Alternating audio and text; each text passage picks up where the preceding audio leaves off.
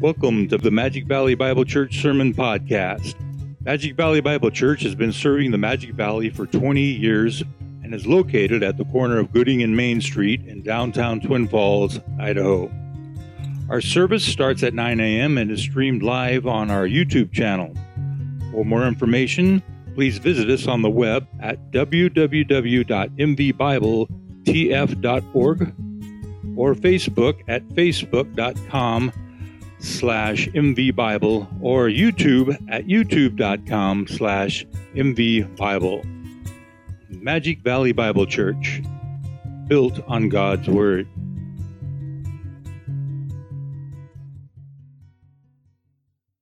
Please take your Bibles and open to Philippians chapter 4. Philippians chapter 4. Before I go any further, I do want to make note that not only is this individual a blessing to our body, but an extreme blessing to me, and want to recognize the fact that he has endured a year with our church and especially with me. But Nate, congratulations on being here over a year. He's back there working Tiffany. Thank you for loving on us. Tiffany, I'm talking to you. Thank you for loving on us. So, you notice the title of today's sermon is Embracing and Tackling Mental Health, Part 3. Your pastor has slowly gone through a text of Scripture that to help us understand how to put truth to action when it comes to mental health issues. Let me begin by reading our passage, and yes, this will be the last message.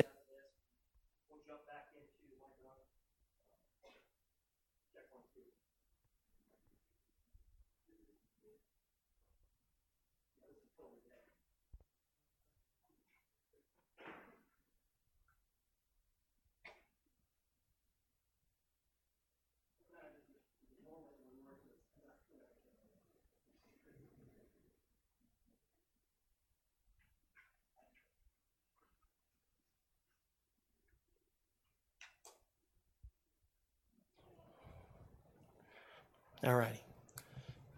It's kind of interesting. We check that every time we start, and it said that we had three lines, but sometimes batteries don't tell the truth. But let me begin by reading our scriptures, starting in verse 1 of Philippians 4. It says, "Therefore, my beloved brethren, whom I long to see, my joy and crown, in this way stand firm in the Lord, my beloved. I urge Euodia, and I urge Syntyche to live in harmony in the Lord.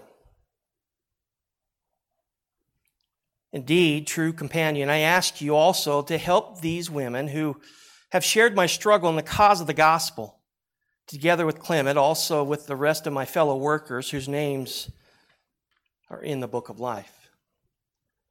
Rejoice in the Lord always. Again, I say rejoice. Let your gentle spirit be known to all men. The Lord is near. Be anxious for nothing, but in everything, by prayer and supplication with thanksgiving, let your requests be made known to God. And the peace of God, which surpasses all comprehensions, will guard your hearts and your minds in Christ Jesus. Finally, brethren, whatever is true, whatever is honorable, whatever is right, whatever is pure, whatever is lovely, whatever is of good repute, if there is any excellence, and if anything worthy of praise, dwell on these things. The things you have learned and received and heard and seen in me, practice these things, and the God of peace will be with you." Let us pray. Father, again, we thank you for your word. Not only is it the absolute truth, it is the only truth in which you have inspired, has given to us your creation. With it, we understand truth, how you made the earth, how you made us. There's so many truth claims, realities that you've given us. We marvel at this redemption that you've given us in Christ. We understand that it's just much more than to receive Christ as Lord and Savior. There is a life that follows. And in the midst of that life, this world and its problems, they flood into our souls. Sometimes we find ourselves sinking, drowning in the midst of despair, wanting the full, abundant life that you have given us, but yet find ourselves stuck in the mud. And so we thank you for your word and how it helps us to think through these, how to navigate life in the midst of distressing times. So, Father, we thank you for the Apostle Paul and your inspiration in his life to be able to pen these words for us. May we grab a hold of them. As for they are our sure footing. Be with your servant, we pray. Amen. As you well know, we have been dealing with this special series on mental health. You and I both know that though we are saved by Christ, we still deal with the flesh and what ails it. If anything, I pray that this has been an opportunity for us to kind of put the issue on the table so that we can engage one another in the midst of loving each other. You and I both know that once we were saved, we're not saved in a vacuum. We're not immune to this world's problems. We still have to deal with our flesh. And such is the case with mental illnesses. As you well know, if you've been following this series, it is a silent plague that infiltrates the church, and it is not a respecter of persons. I think we would be surprised to find out if we had the time to sit, and I appreciate the fact that many of you are coming and sharing some of the things that you are going through because it helps your shepherd. But I think we'd all be surprised to find out if we had time to sit and listen to each other, how many of us have dealt with mental health issues. Such issues as depression, suicidal thoughts, deep sadness, and the such. And especially in light of the heaviness of this world that presses in on us from every social media avenue, we deal with our thoughts on a constant basis. And for some, may it be just a season, but for others, it's a constant battle to get our mind and our hearts aligned to truth. The battle is real.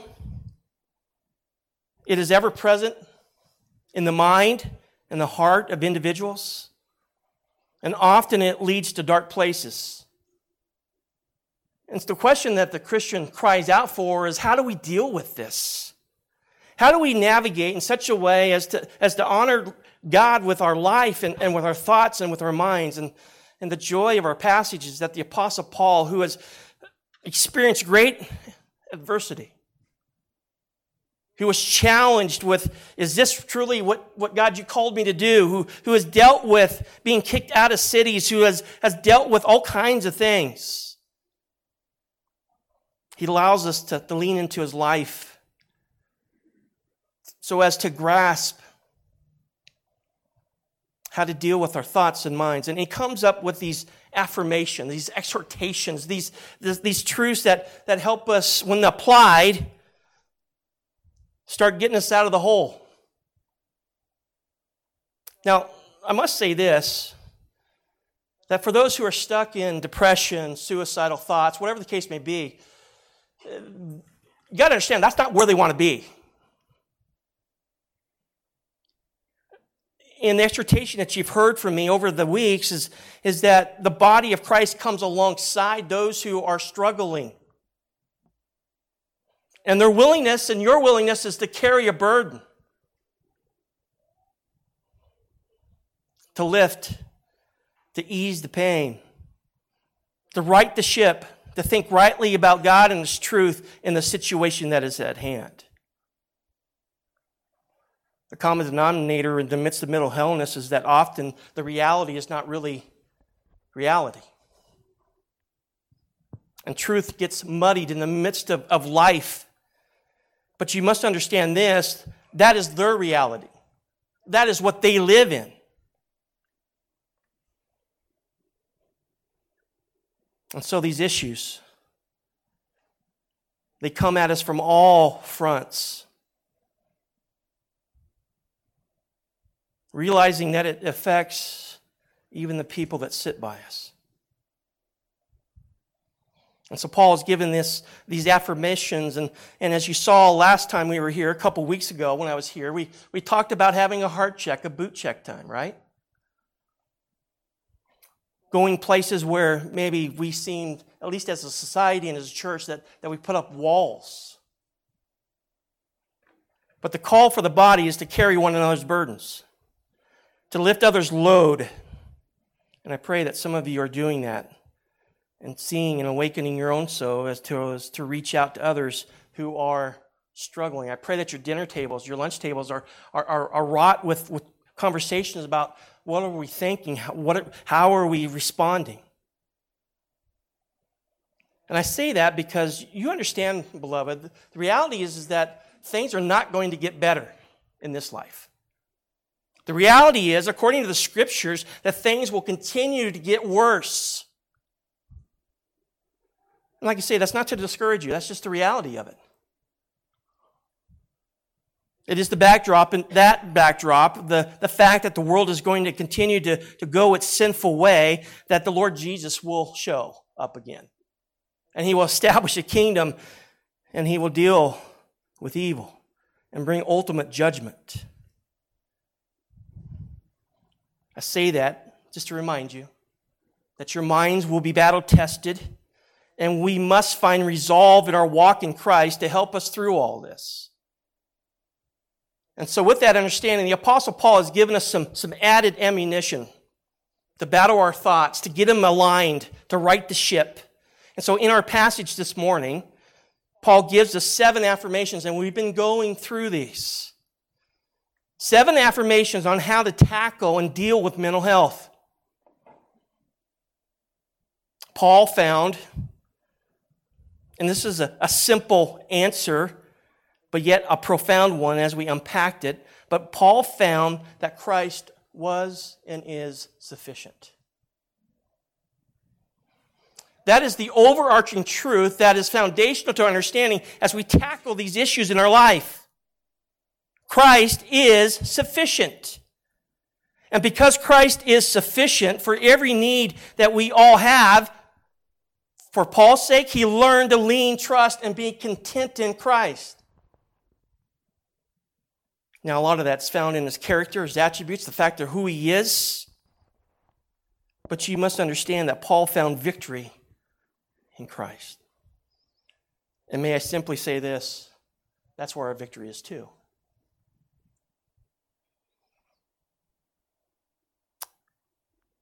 People with mental illness, they get it. They understand that answer. They understand that's where they want to be, but yet they wake each morning, and often their thoughts overcome that reality of truth. The problem is that they are stuck and need help to get where they are spiritually healthy.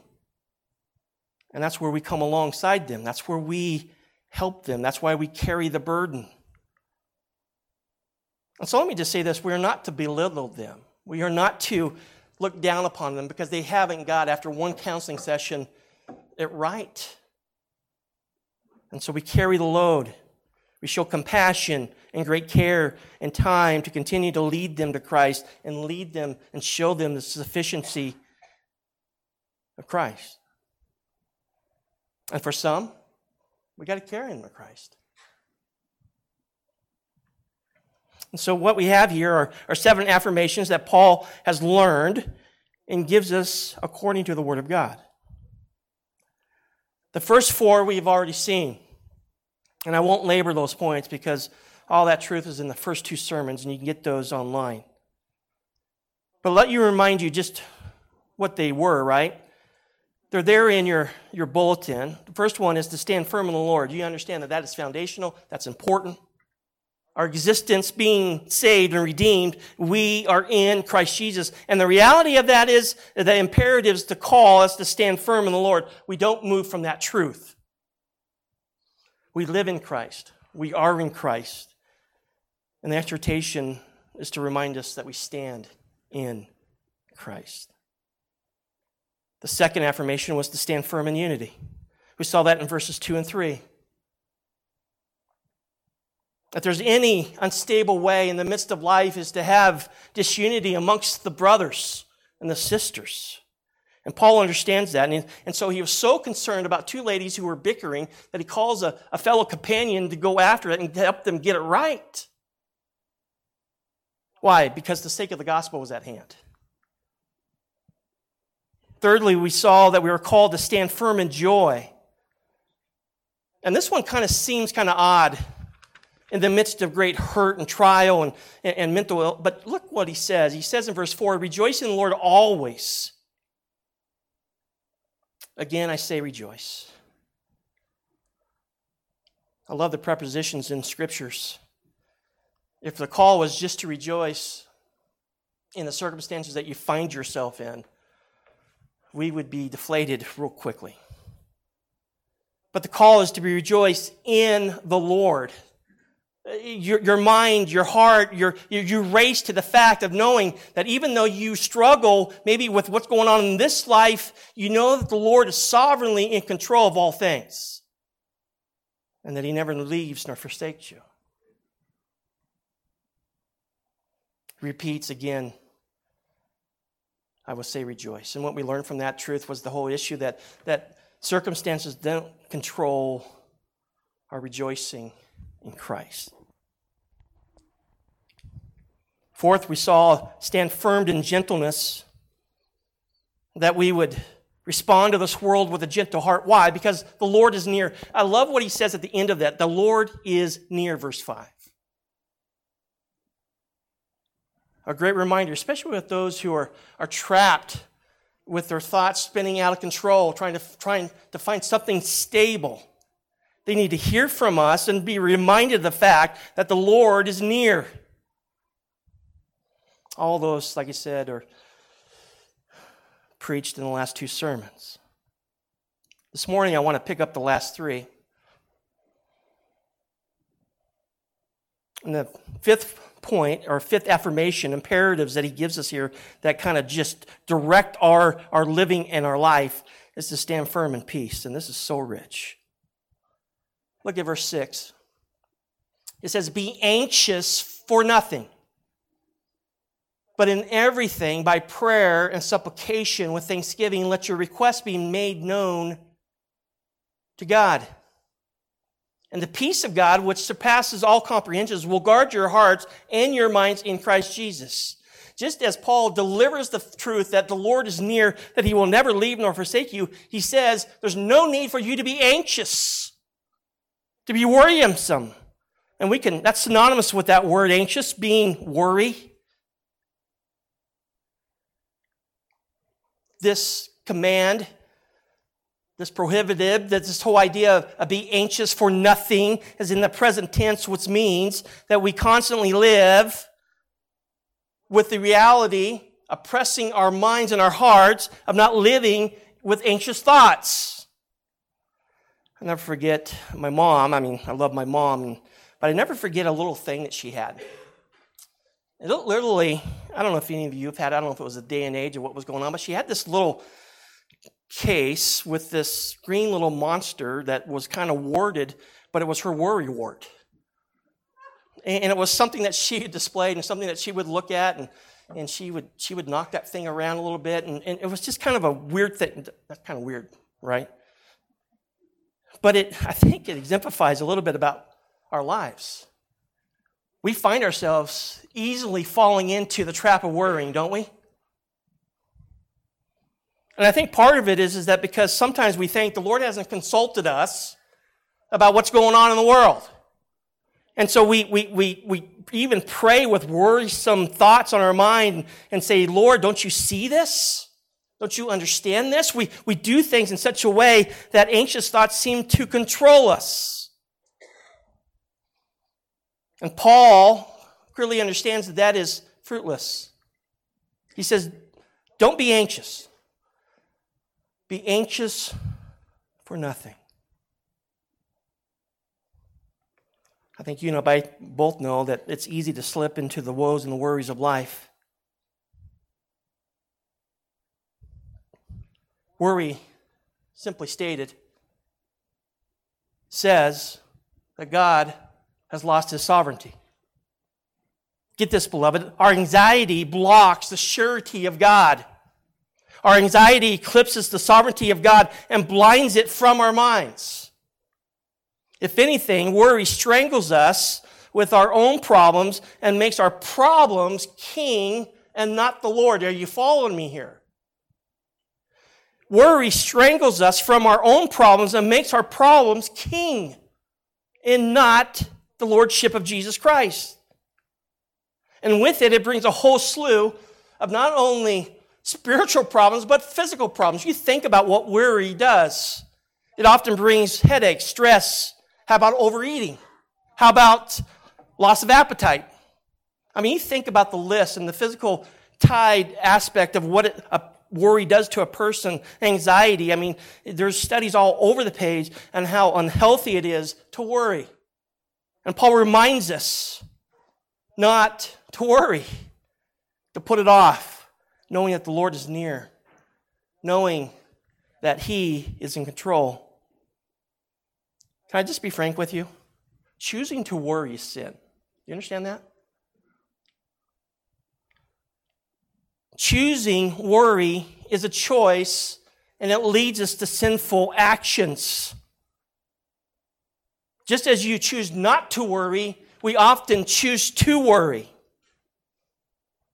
I mean, you remember the encounter of Mary and Martha and Jesus, right? That's recorded for us. It's been studied. It's helpful for us to think about it. Too often, I think even us as men, we think that's just a women thing there going on. There's some valuable truth coming out of the scriptures there. But look at the screen, Luke chapter 10, verse 38 to 42, and I want to walk you through this. How can I make such a bold statement that we choose to worry or choose not to worry, and in turn, worrying is sin? We draw this from Luke's passage and Jesus' interaction with these two ladies. He says, now as they were traveling along, he entered a village, and a woman named Martha welcomed him into her home. She had a sister called Mary, who was seated at the Lord's feet, listening to his word. But Martha was distracted with all her preparations. And she came up to him and said, Lord, do you not care that my sister has left me to do all the serving alone? Then tell her to help me. I mean, you think about what's going on. You have the Lord Jesus Christ in your home. If he was to show up, knock on your door, I'm pretty sure all of us would be scrambling, right? We'd all be desiring to get things right and put in order and all these kind of things. And so we can identify with Martha here. And so I think the question is valid. Jesus and disciples come. They're desiring to serve them in a way. She needs the help. She's distracted by all these preparations.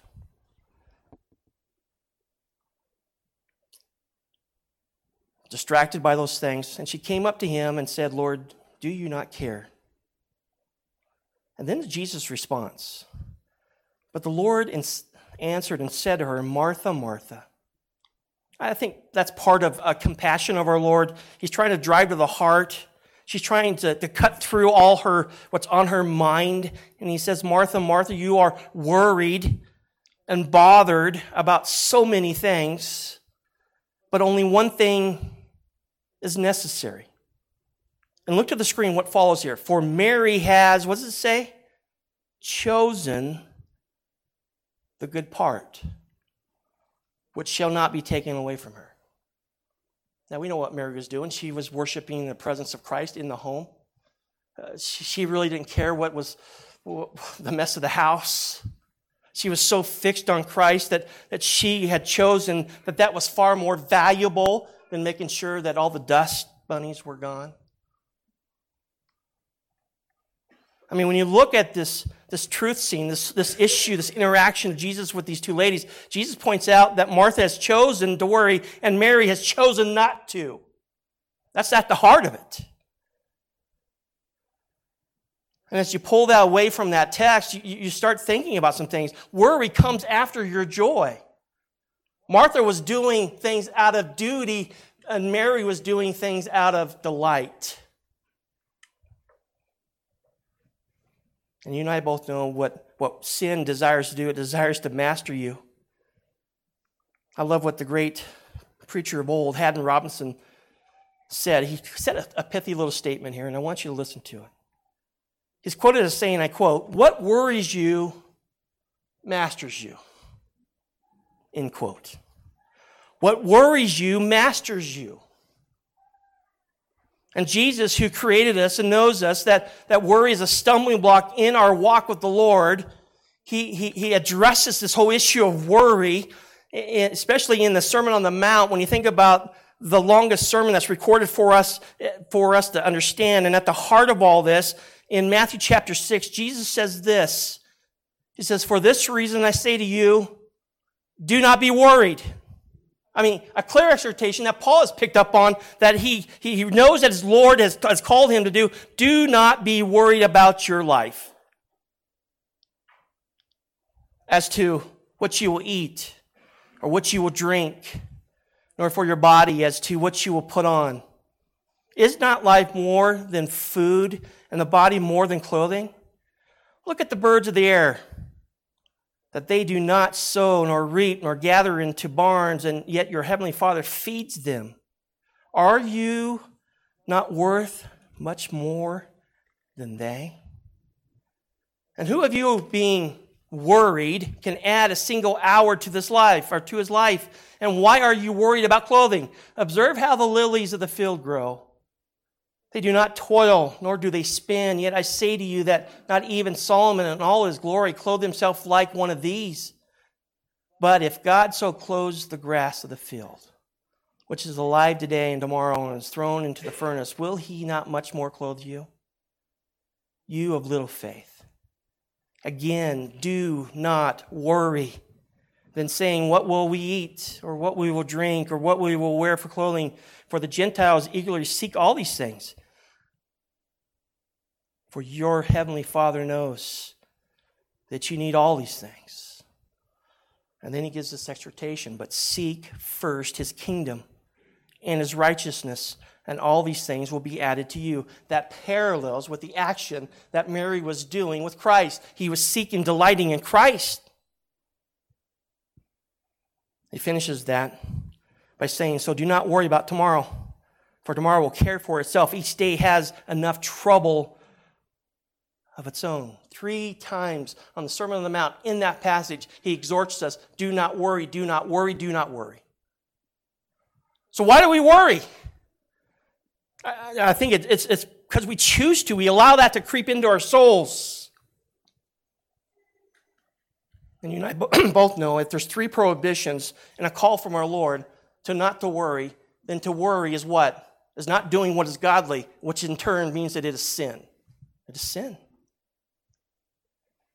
And so what we need to do is we need to cut off its head. And too often what I've found, people understand that truth, but they find themselves gravitated towards the whole issue of worry. And we need to help them to understand the stability and the stableness of God. That he's got all this in control. We maybe don't have all the answers. We don't understand all the situations. But what we do know is that there's a God over all those things. And we are going to instead not worry, we're going to trust him. And you and I both know when we start to think rightly, we start to live rightly.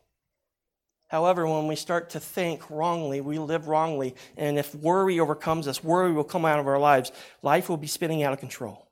The stability that the Christian has is in Christ, knowing that he is sovereign and in control of all things.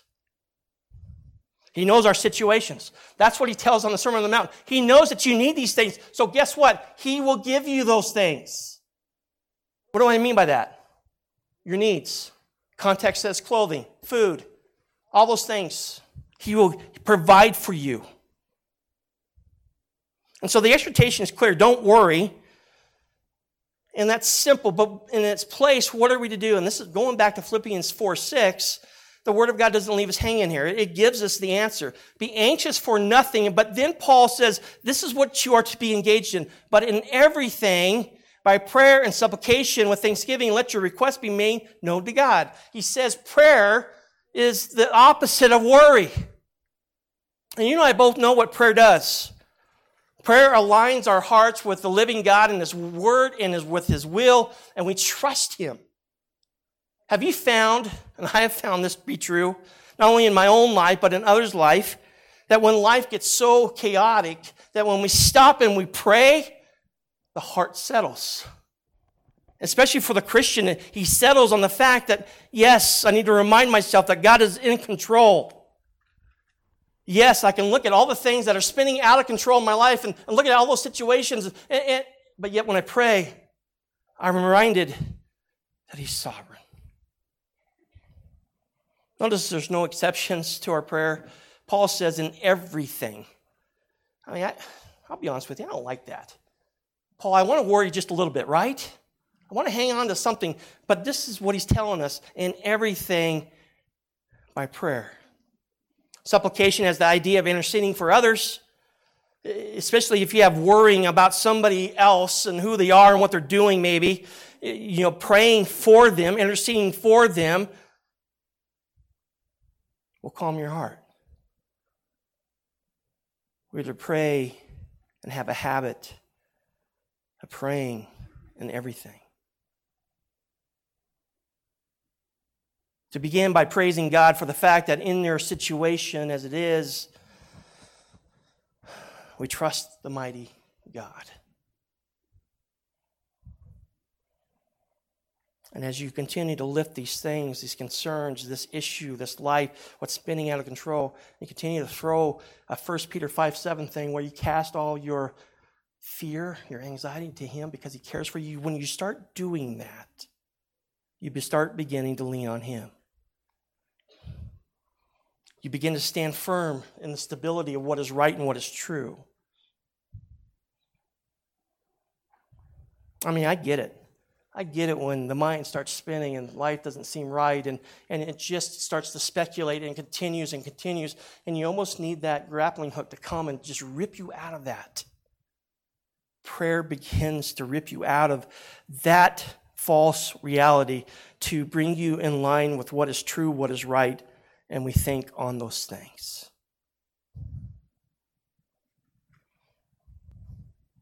Requests. I mean, we think about specific things. He's saying to be general, but also be specific. Let your requests be made known to God. Prayer orients our lives towards God. I mean, you and I both know that we function in the realm of prayer. It is said of the Christian that just as breathing oxygen functions and gives life to this physical body, prayer in the Christian life gives us spiritual life. Simply put, Paul tells us that prayer squashes out the sin of worry, and that's where we need to go. And sometimes we just need to stop and pray. But it leads more to this, and this is what's so awesome. I mean, he doesn't just stop there. He gives us the antidote of how to deal with an anxious heart, a worrisome heart. But look what he says in verse 7. And the peace of God. When you're engaged in prayer, and the peace of God, which surpasses all comprehension, will guard your hearts and your minds in Christ Jesus. I mean, you talk about some tendering words from a great shepherd. Paul draws us to look at Christ and what happens as He gives you peace that passes all understanding. A peace that lets you walk with assurance. A peace that passes all human comprehension. And get this, when you pray to the only one who is Lord over your situation, it will guard your hearts and your minds in Christ. And when it comes to mental health, that's what you got to guard. You got to guard what you're thinking and what you're feeling, and it needs to be aligned with truth. It is said a prayerful people is a peaceful people. A prayerful people is a peaceful people. And prayer leads us to that peace. Or another way to say it, in life situations, if you lack peace in the midst of living life, the first place that you need to go to is ask yourself, how am I doing in prayer? Am I engaged in prayer? Is it even on the radar? Why? Because prayer and peace go hand in hand. So the affirmation is clear. Stand firm in God's peace. We do that through prayer. Now there's a 6, and we'll move quickly through these last 2. 6 is to stand firm in the knowledge. Stand firm in the knowledge. Look at verse 8 with me. He says, finally, brethren, whatever is true, whatever is honorable, whatever is right, whatever is pure, whatever is lovely, whatever is good of repute, if there's any excellence, and if anything worthy of praise, dwell on these things. Those last words, dwell on these things, literally means you live there. You live in the truth. You live in these 8 virtues that he gives you. We live in these things. We live with whatever is true. And you and I both know that the only truth that we have in this world is the Word of God. In light of that, whatever is honorable, whatever is righteous, whatever is pure, whatever is lovely, whatever is good repute, if any excellence, if any praiseworthy things, that's what we think about. I think that Paul's exhortation that we are to cling to that which is good, abhor that which is evil, but cling, literally hold on to that which is righteous and that which is true, knowing that is what is eternal. I mean, that steers our way. That helps us think through what is right and what is reality. To live in these things, to dwell in these things. And you know, both and I, that's often tied, as much as peace is tied to prayer. Listen, reading your scripture is tied to your understanding of what it means to stand firm in the Lord, stand firm in His knowledge. So what Paul is saying is that we are to put the truth of God's Word in between our minds and the issues at hand. Do you understand what I'm saying there? We have this mental illness, we have these issues, we have depression, we have anxiety, we have all those things. And Paul says literally, put His truth in between your mind and your heart and those worries. And guess what? We are so nearsighted. What are we going to see? First, God's truth, and those things fade away. The command for us is to think, to consider, to be thoughtful, to be immersed. And Paul is calling the followers of Christ to be attentive, meditative, and purposeful on knowing God's Word. And so, to stand firm when it deals with what is right in reality, we know what God's Word says on that, and we stick there. And we stand there. The last affirmation is stand firm in knowing Christ is with you. This is kind of echoing some of the things he's already said. But verse 9, the things that you have learned and received and heard and seen in me, practice these things. And the God of peace will be with you. People who are dealing with mental health issues, they need to understand that God of peace will be with you. There's a lot there, and a lot more can be said. But I hope that this at least is a starting point for our body to grasp and understand and how to tackle these things. Instead of saying, you know what, I don't know how to pull you out of this. Listen, it's about being the body of Christ and coming alongside and walking every step of the way, knowing that the Word of God is sufficient and ultimately that Christ is sufficient for their needs. That takes time. Might even take years. I got one individual that I love so dearly, and we see seasons of growth and trusting in Christ, and then out of nowhere, it seems, at least from my perspective, wham, he gets hit by a bus, and we're deep down into worry again. And so we continue to lift up. And we spend the time and the hours in prayer and help him to drive home principles. And he gets going again. And then a year goes by. And then life happens again. And he comes and we pick it up. We don't turn our back on the fact that somebody is still trying to learn how to ride the bike, how to get through life, how to get their flesh and their mind. And it's one of those things where we continue to love on them and we continue to encourage them and continue to strengthen them. Beloved, may we love each other and remind ourselves of these truths, these affirmations that help guide us in how to live righteously, how to get us out of the funk, how to carry others through it, and how to have the Lord receive all the glory, honor, and praise. Amen. Father, again, we thank you for the morning, for the joy it is to come to your word, to know that it is sufficient. We know that, we believe that, but also to see it practiced out, lived out.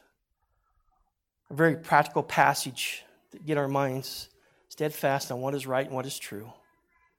So, Father, may you stir our hearts towards dwelling on the things which are good, holy, pure, lovely, and good. Those things which are righteous, those things that will stand the test of time, for they are eternal truths.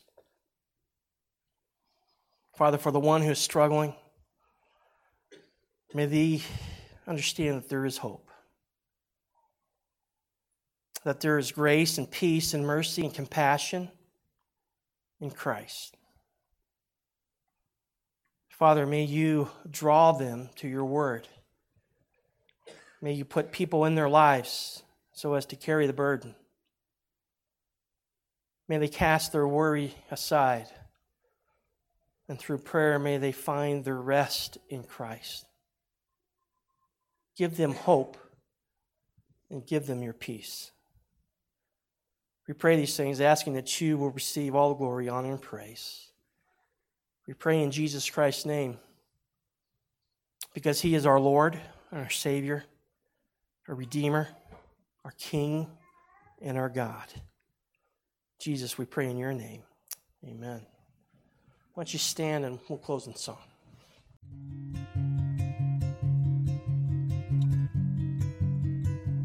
Thank you for listening to the Magic Valley Bible Church Sermon Podcast. For more information, please visit us on the web at www.mvbibletf.org or Facebook at facebook.com/mvbible or YouTube at youtube.com/mvbible.